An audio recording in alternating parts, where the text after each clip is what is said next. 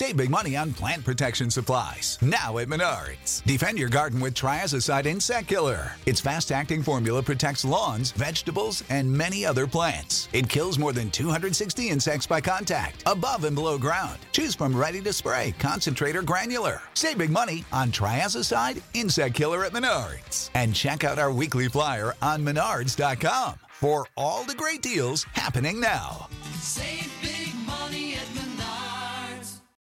When you need mealtime inspiration, it's worth shopping Kroger, where you'll find over 30,000 mouth-watering choices that excite your inner foodie. And no matter what tasty choice you make, you'll enjoy our everyday low prices, plus extra ways to save, like digital coupons worth over $600 each week. You can also save up to $1 off per gallon at the pump with fuel points. More savings and more inspiring flavors make shopping Kroger worth it every time. Kroger, fresh for everyone. Fuel restrictions apply.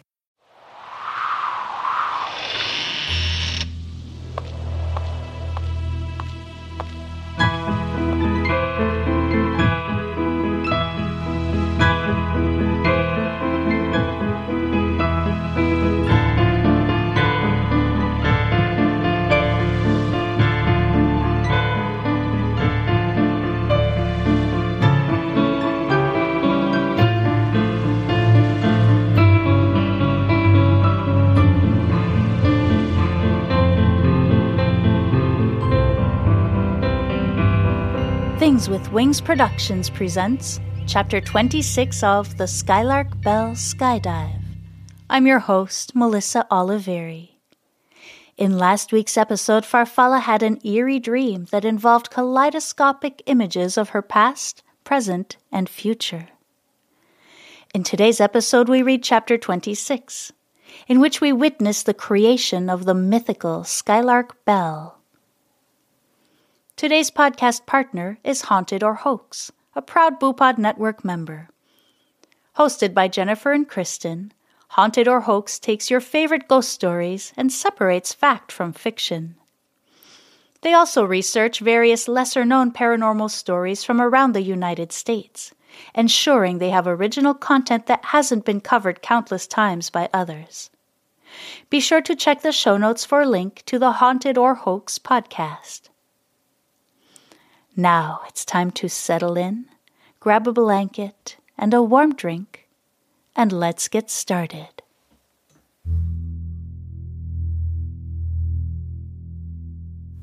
This dream is worse. I thought the water dream was bad, but seeing the ancient oak on fire like that nearly broke my heart. Please, please, please don't let it come true like the water dream. I'm working very hard to push the dream, nightmare, to the back of my mind today. I think Corbin is nearly finished with the bell, and I'm very much looking forward to having it back in my possession. I don't know what happened to the bell I had in my hands when I was thrown off the cliff by the mayor of Puckage.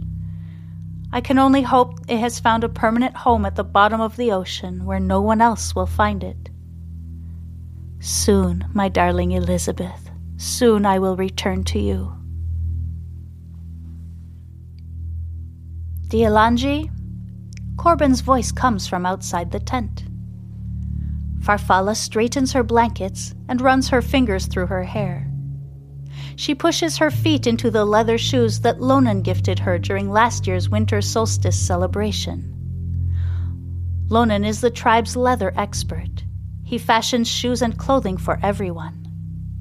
Today, she is thankful for the shoes. There is a chill in the air. Farfalla gives her cheeks a pinch to bring some color to them, then steps outside the tent. She finds Corbin standing a few paces away, a look of excitement on his face. Corbin motions for her to follow him toward his work tent. Once inside, he says something to her. She catches the word Sulan, the word for eyes in his language. She looks at him, trying to understand the rest of the sentence. He exaggeratedly squeezes his eyes closed, and she immediately catches on. He doesn't want her to look. Giggling, she covers her eyes with her hands.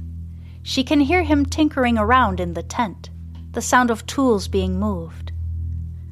Finally, she hears a sound that briefly stops her heart. The familiar tinkling of the skylark bell. "Look," he says, in her language. She would be charmed if she weren't already awash with emotion at finally getting her bell back. Farfalla opens her eyes and looks down at Corbin's outstretched hand. There, an exact replica of her beloved bell, complete with the swirl of larks spiraling around it, and the words, "The Skylark Bell rings only for the Skylark Bell," in Corbin's native tongue, as it was instructed by the ancient oak. Farfalla takes the bell and closes her hands around it, holding it tightly to her chest. She can feel it pulsing with warmth, already powerful even though they have not completed all the steps yet. Tonight they will host a ceremony that will finally make the bell the instrument she needs to control distance and time at her will. She falls into Corbin's arms in gratitude and takes his face in her hands. Thank you," she says, before turning on her heel and rushing outside to prepare for the ceremony. "Erskina shall help you with your hair, and Gavenia shall help you dress," says Cormag, the leader of the tribe. He was the one who pulled Farfalla out of the ocean that very first day. He has been working closely with Kali and Farfalla to learn English, and has been doing his best as a revered teacher within the tribe to teach Farfalla their language.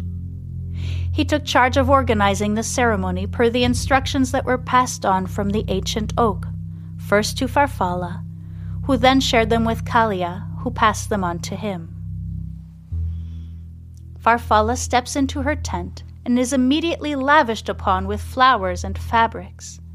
The two girls pull a white gown over her head, then set her hair in ornate braids, placing fragrant blooms around her head like a crown. They thread a sash around her waist and tighten it, then pull a robe over her shoulders. It is beautifully embroidered with birds and flowers on the sleeves and on the outline of a red deer on the back. Farfalla gasps at the workmanship. This must have taken a lot of time to fashion. Once dressed, the girls step back and admire their work. "Top a lot," says Farfalla. "Thank you." The girls nod in unison, then leave to get themselves ready for the ceremony. Farfalla sits alone in the small tent that has been her home for the past few years.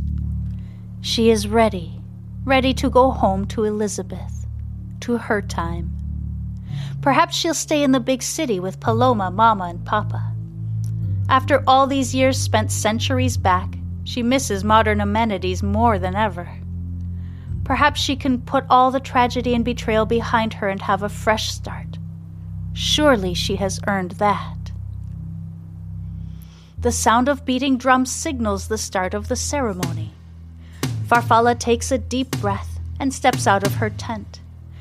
The cool night air hits her face, and the smell of burning sage once again wafts on the breeze. She walks toward the fire where the tribe has already begun its dance.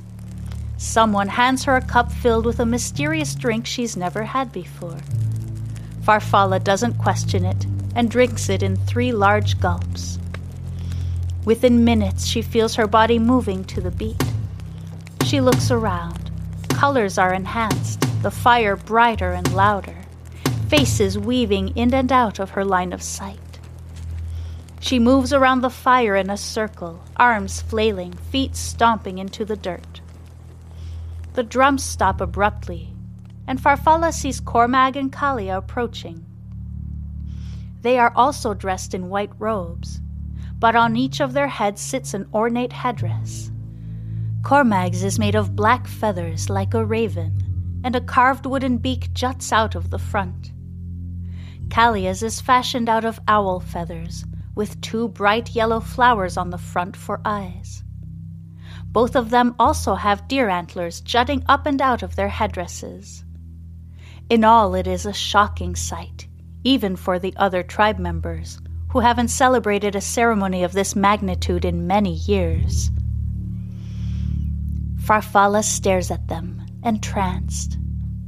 After a moment, she glances across the fire at the people gathered around. Her eyes stop on Corbin. There's a strange look on his face. He is rubbing his hands together in apprehension. Farfalla tries to make eye contact with him, but he seems to be deliberately avoiding everyone's gaze. She makes note of the bizarre behavior. She'll speak to him after the ceremony.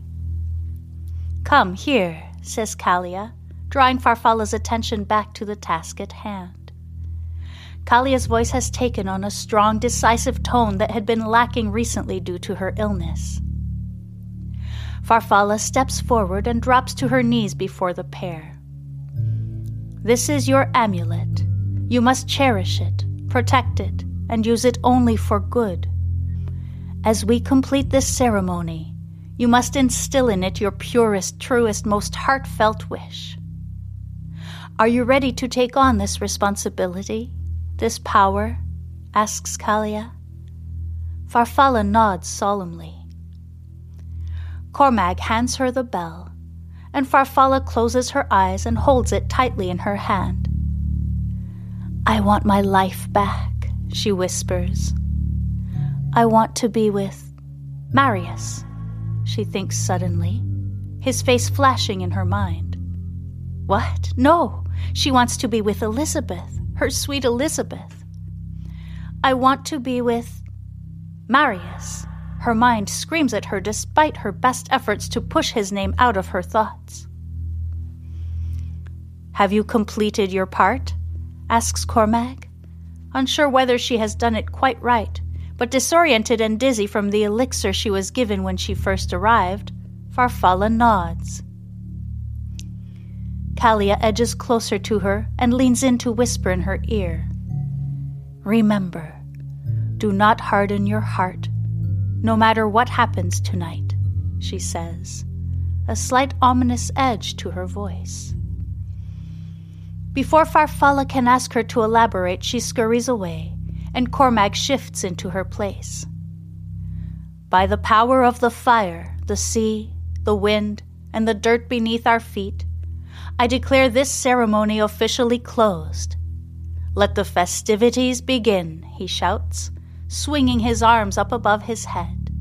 A booming cheer lifts from the crowd as the dancing and drumming resumes.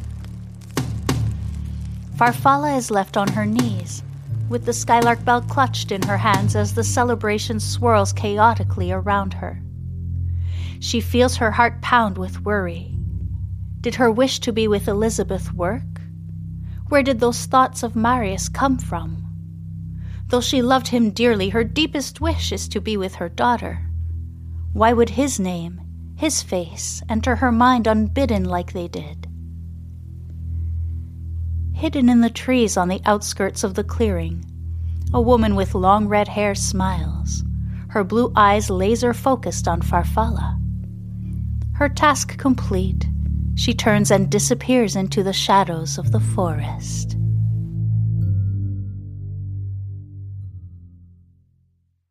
Thank you so much for listening. Join me next week for Chapter 27, Trial by Fire, in which a surprising betrayal has terrible consequences. The Skylark Bell is brought to you by Phaeton Starling Publishing and features original music by Canal. Leaving a rating or a review on your preferred podcast platform is incredibly helpful in helping the podcast gain visibility, so others can find and enjoy the story of the Skylark Bell. It's a quick, easy, and free way to support my work.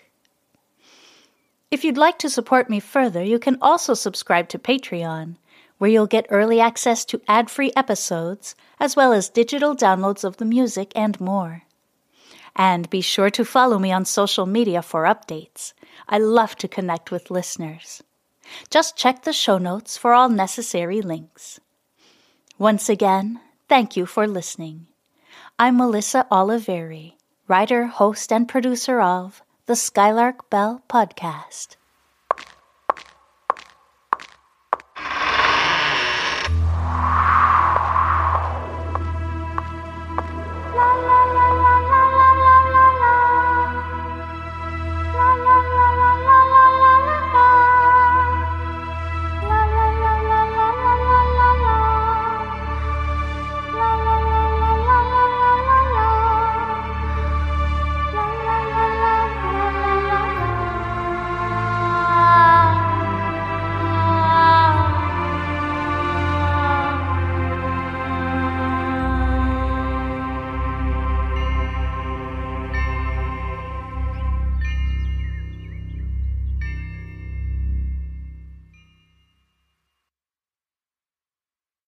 This is the story of the one.